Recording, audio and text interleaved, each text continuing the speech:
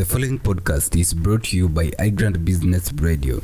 We broadcast ideas to profit and bring you reviews that change how you do your business. Stay tuned to the end.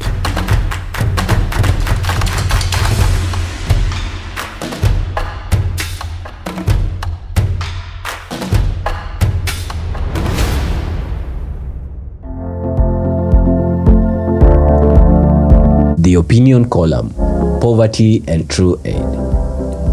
Why aid to the poor should aim at freeing them from poverty.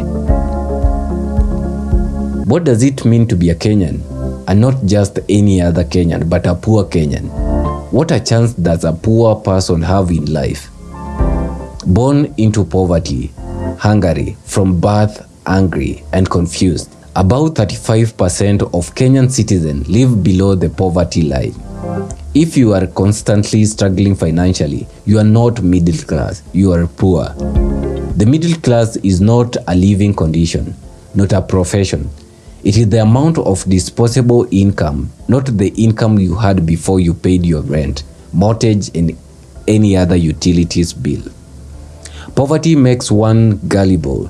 It robs one of free will to make independent choices. It prompts one to make irrational and extreme decisions, which may have not been the case of if the circumstances were different. Because of this gullibility, the poor are often used as scapegoats by greedy politicians and corporates to foster their sinister agenda.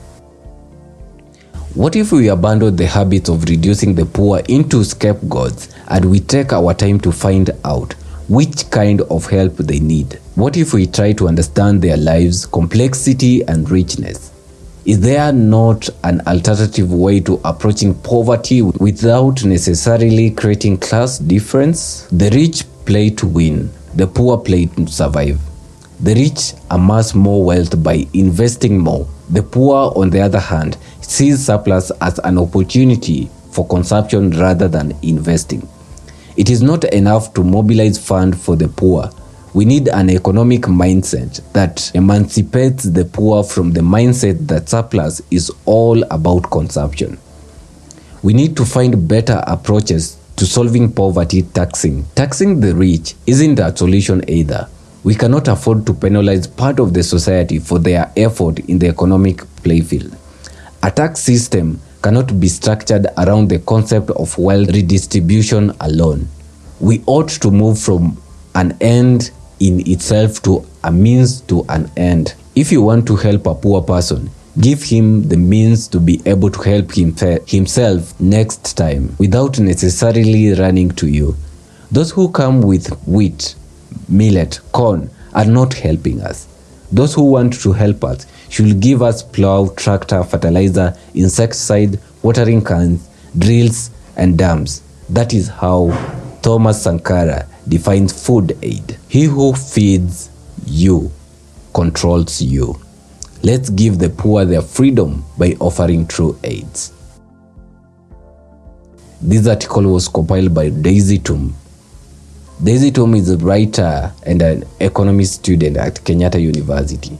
For more information, reach Daisy at daisytum7991@gmail.com.